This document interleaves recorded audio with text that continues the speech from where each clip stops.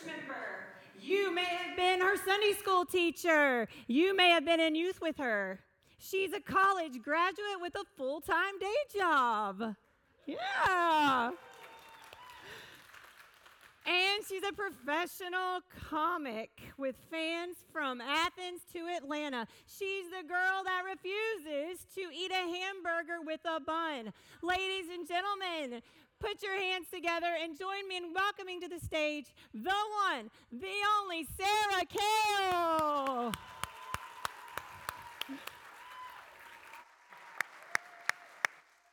Keep it going for Marion, guys. Give it up for her. Wow. Thank you for clarifying that this is not my full-time job. I appreciate that. Wow. All right. Hello. This is weird. I always love hearing how I'm going to be introduced whenever I do stand-up. It's new every time. Nobody quite knows what to say. One time I did a show, and the host got up and he said, "All right. We have our first lady of the evening. Whoa, a lady telling jokes, Sarah Kale." And then I came up. I don't know what he was expecting. Like me to come up and it was the 1920s and been like, wow, I turned off all the lights in my house and put on a skirt that came above my ankles. And then I went and made dinner for my husband. That's all I'm allowed to say. Goodbye. A lady telling jokes. So, hope this lady tells some funny jokes. That's what I hope happens during these next 3 Sundays. Telling jokes is weird. Telling jokes in church is weird. I don't think I've ever told jokes when the sun is still up. So this is the nicest bar I've ever been to. I'm really enjoying it. Tip your offering plates. All right. Yeah, I don't know. I don't know if you guys, if like Chapel Russell's involved on Facebook. We on Facebook, yeah. If you've ever seen events on Facebook, I invited a lot of my friends to come out to this. But if you didn't know this, if you try to invite people to stuff on Facebook and they've never answered your invites, then Facebook pops up with a nice little message in red letters that says, "Please only invite people you think would want to come." So that front row's for my friends. They're not here. My first stand-up set, I guess you could call it, was actually here. It was in church. It was over at the Dodd. Jason Scott, the youth pastor. You guys know him. Give it up for Jason. Amazing. I was in high school, and Jason came up to me and he said, "Hey, I want you to do 5 minutes before the sermon next Sunday." And I said, "Okay, do 5 minutes, cool." And I went home, and I had never actually done stand-up before. I had just told jokes at the summer camps, jokes that I found online. So I didn't know the industry term "do 5 minutes" meant tell 5 minutes of stand-up comedy. So I went home and I wrote a 5-minute sermon. And I came back and I did my 5 minutes, and it was very heartfelt, and I got teary-eyed at the end. And then Jason pulled me aside and he said, "That was great, but that was not funny at all."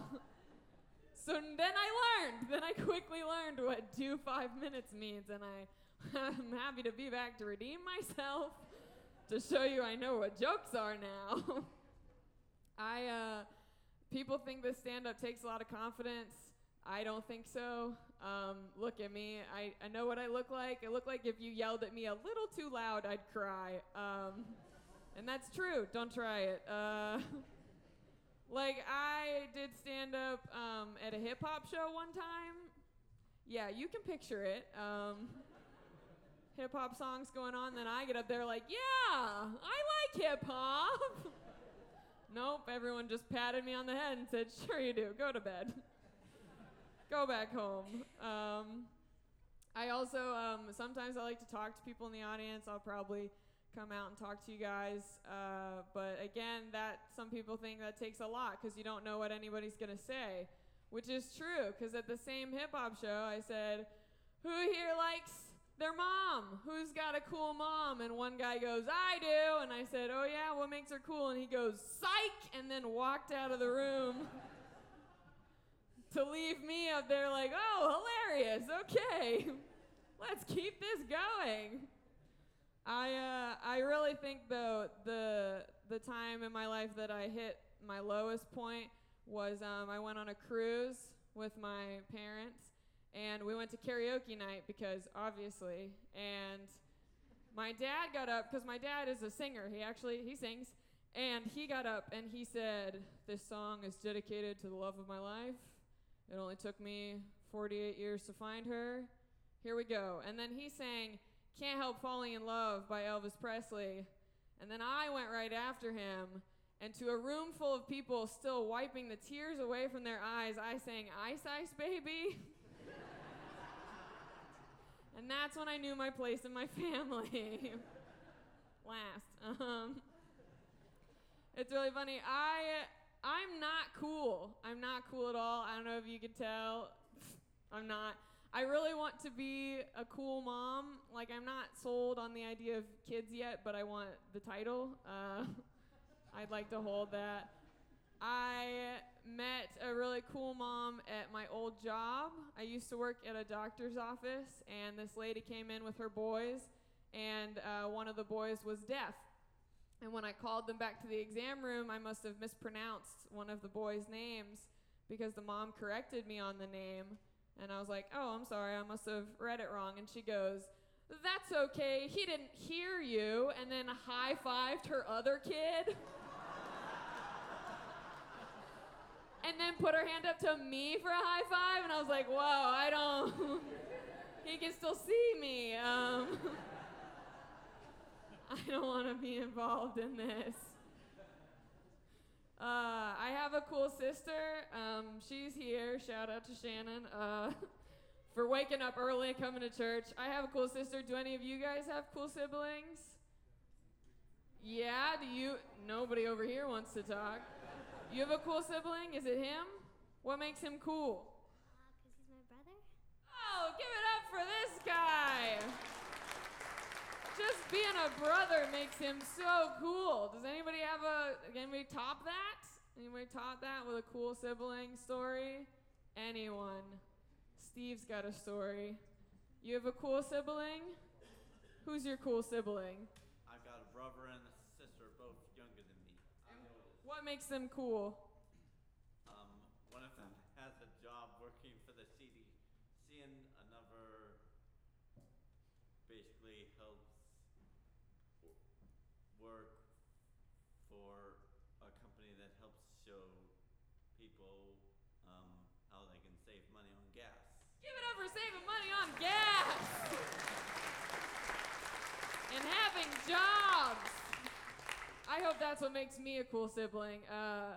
My sister's really cool. She was dating this guy in high school, and she found out he was talking to another girl.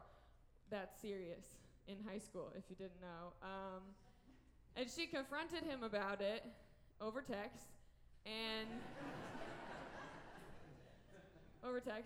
he responded back, and he was like, I'm so sorry, please still sit with me at lunch, take me back. And all my sister responded with was, you're not invited to my birthday party.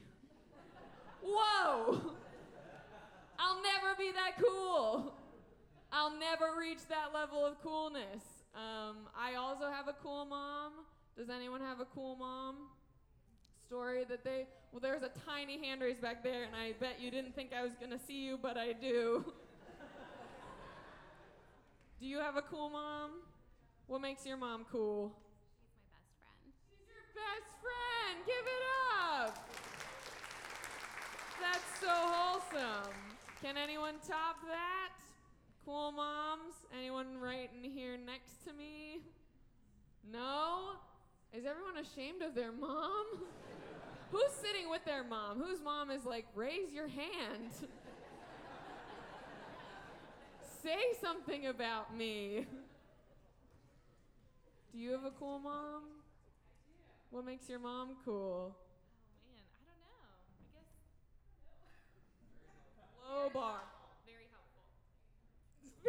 helpful.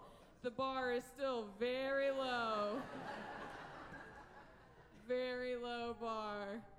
I know your mom is cool, but I want to hear why you think your mom is cool.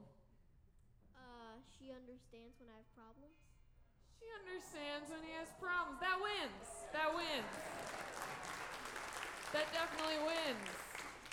That's very wholesome. My mom is also very cool. She took me to Vegas for my 21st birthday. That was pretty cool of my mom. And we went to the Blue Man Group show, which was a lot of fun. And they were doing a special thing that night. If you bought a certain ticket, they would let a certain amount of people backstage to meet them and hang out with them. And so we got in line, and my mom was in line in front of me, and they cut off the line right when she walked in, and I was still there. And she turned around and tossed me the keys and said, "Don't wait up," and ran. I wish I could be that cool. I wish I was that cool. You guys soccer fans? And you guys Atlanta United fans? Yeah? Good, good. Have any of you guys been to an Atlanta United game? Yeah? That's cool. Soccer is new to the South, I think. I think we don't know how to quite handle it yet. You know, you go to a football game and you know all the chants and cheers and rules, like you sit down when someone's hurt and stuff like that. And I went to an Atlanta United game and a player got hurt, and I was like, oh, okay, I guess we sit down now. And the lady behind me goes, "Finish him!" I was like, this is soccer, okay. Now I know. I am in a relationship, surprise, who was like, I feel like she's alone. Fooled ya. I am in a relationship. It's new. We're finding a lot about one another, like what we like and don't like. And like he came over the other day to my house and he mowed the lawn. That was great. Oh yeah. Round of applause for him. He mowed the lawn. And then I took him out to dinner, and I mean, he really enjoyed that, and I feel like that just reinforced the age-old saying, you know, the way to a man's heart is through his girlfriend's wallet. Yeah. We have a lot of fun together. I got to see what else I want to talk to you guys about before I get on out of here, because I got to save something for next time. Let's see.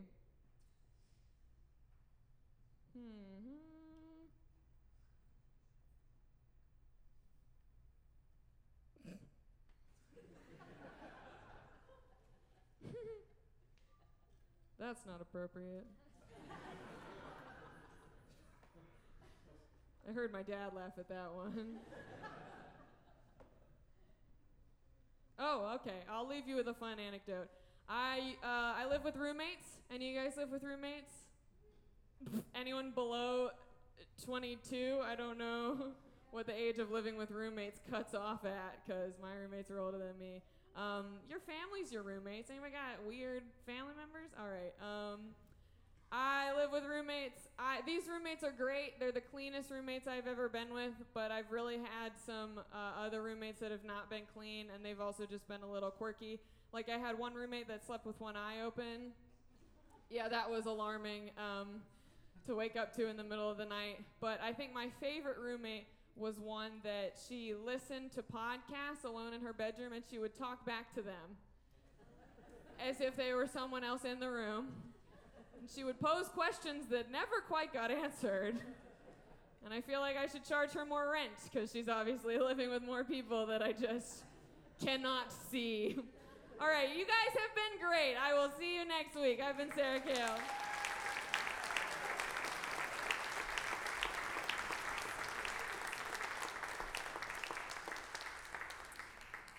Thank you, Sarah. An amazing set for real. Ladies and gentlemen, please do not forget to tip the offering baskets, because she really will be here all month. Welcome to your July sermon series, Holy Humor. And in case you missed it, Today we are focusing on one of the rules of comedy: know your audience. And so it's in that spirit that I invite you to know yourself as a laugher. You need to know what kind of laugher you are. So go ahead, think about it, acknowledge it, accept it. I'll help you out in case you're wondering what kind of laughers there are. Some of you are loud laughers. We already know who you are because we heard you over everybody. Some of you are going to laugh so hard you're going to snort and make weird noises. It's okay, we will not judge you. Some of you are silent physical laughers. You know, the ones that kind of shake and point like, it's going to be okay. And then some of you are delayed response laughers. Yeah, there's one. You know that you're kind of supposed to get the joke, but the full impact of the joke comes a little later, and then you're laughing by yourself. No matter who you are as a laugher, we want to hear it. Because this sermon series, the intention is for us to sit in the pure joy of worship. So, there's an old man. He's sitting outside of his house. 3 strangers come over to him. The old man says, "Hey, strangers, come on over for a little while. Why don't you sit down, wash your feet? I'll make my old wife make you dinner." The strangers say, "Oh, that sounds fantastic." So they sit. The old man leans back, says, "Hey, wife, make some dinner. I invited company." Old man and strangers, they start to visit. One of the strangers takes his hand, pats the old man on the back, and says, "Congratulations, you're going to be a dad." That was the punchline. Nobody laughed. It actually probably played better with the very first audience that heard it, because actually, some of you may guess, this is a story from Scripture. This story is actually the very first time in Scripture that we have documented laughter. And it happens in the book of Genesis in the very beginning. The story goes that 3 strangers, presumably the Lord and 2 angels, visited Abraham when he was almost 100 years old. And they said to Abraham, "You will have a son." And his response is laughter. Genesis 17, "I will bless her, and I will surely give you a son by her. I will bless her so that she will be the mother of nations. Kings of peoples will come from her." And Abraham fell face down, and he laughed. When Sarah heard the news, her response was the same. Genesis 18, "So Sarah laughed to herself, saying, 'After I have grown old, shall I have the pleasure?' The Lord said to Abraham, 'Why did Sarah laugh and say, shall I indeed bear a child now that I am too old? Is anything too wonderful for the Lord?' But Sarah denied, saying, 'I didn't laugh,' for she was afraid. And he said, 'Oh, yes, you did laugh.' 'I didn't laugh.' 'Oh, yes, you did.'"